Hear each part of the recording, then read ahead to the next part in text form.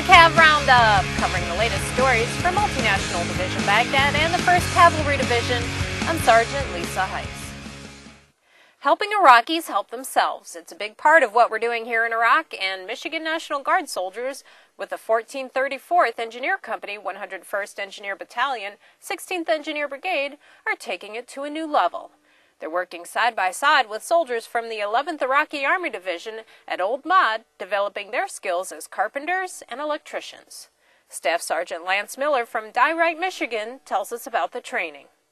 We showed them basic carpentry and basic electrical, and we had them help us construct some walls and show them how to level them and make them plumb and stuff like that. But this training wasn't all from books. The first day we had classroom portion, and a few of my soldiers taught them electrical and carpentry. And the next day they had the practical, and they helped us put up walls. And it was a remodel job, and we just added rooms in an open bay setting. And they're to house soldiers, so everybody has a little bit of privacy. And like with most construction jobs, there were challenges. They couldn't read our tapes. They go by the metric system too, so our measuring tapes were kind of hard to explain to them. And what do the engineers hope will happen with this training? We want to teach them to build so we don't have to build for them, and then they can do their own engineering.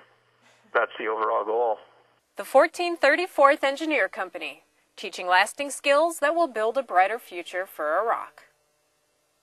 The roads in Iraq can be scary. Sergeant Stephanie Logue talks with some soldiers, making that drive a little easier.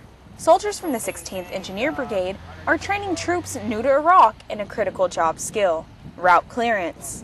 Northbridge, Massachusetts native Specialist Norman Thompson, a Task Force Iron Claw instructor, tells us how MND-B soldiers are training new troops throughout Iraq to help keep the streets safer. We put them in some of the equipment that they'll be running with, and we take them out here on the lane after we set up some IDs, and we basically just have them use the equipment, tell us what they're looking for, and they basically play it like it's a real route clearance mission, and we play the higher ups, and they call stuff out to us. Once they're done, we'll walk them through things they missed, and we take notes on what they're doing and how they can improve things. Task Force Iron Claw instructors will continue to train both American and Iraqi forces throughout Iraq. For Multinational Division Baghdad, I'm Sergeant Stephanie Logue.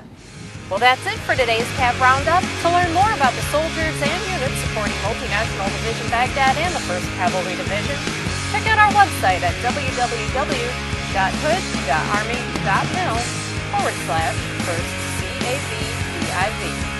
From Baghdad, I'm Sergeant Lisa Heise.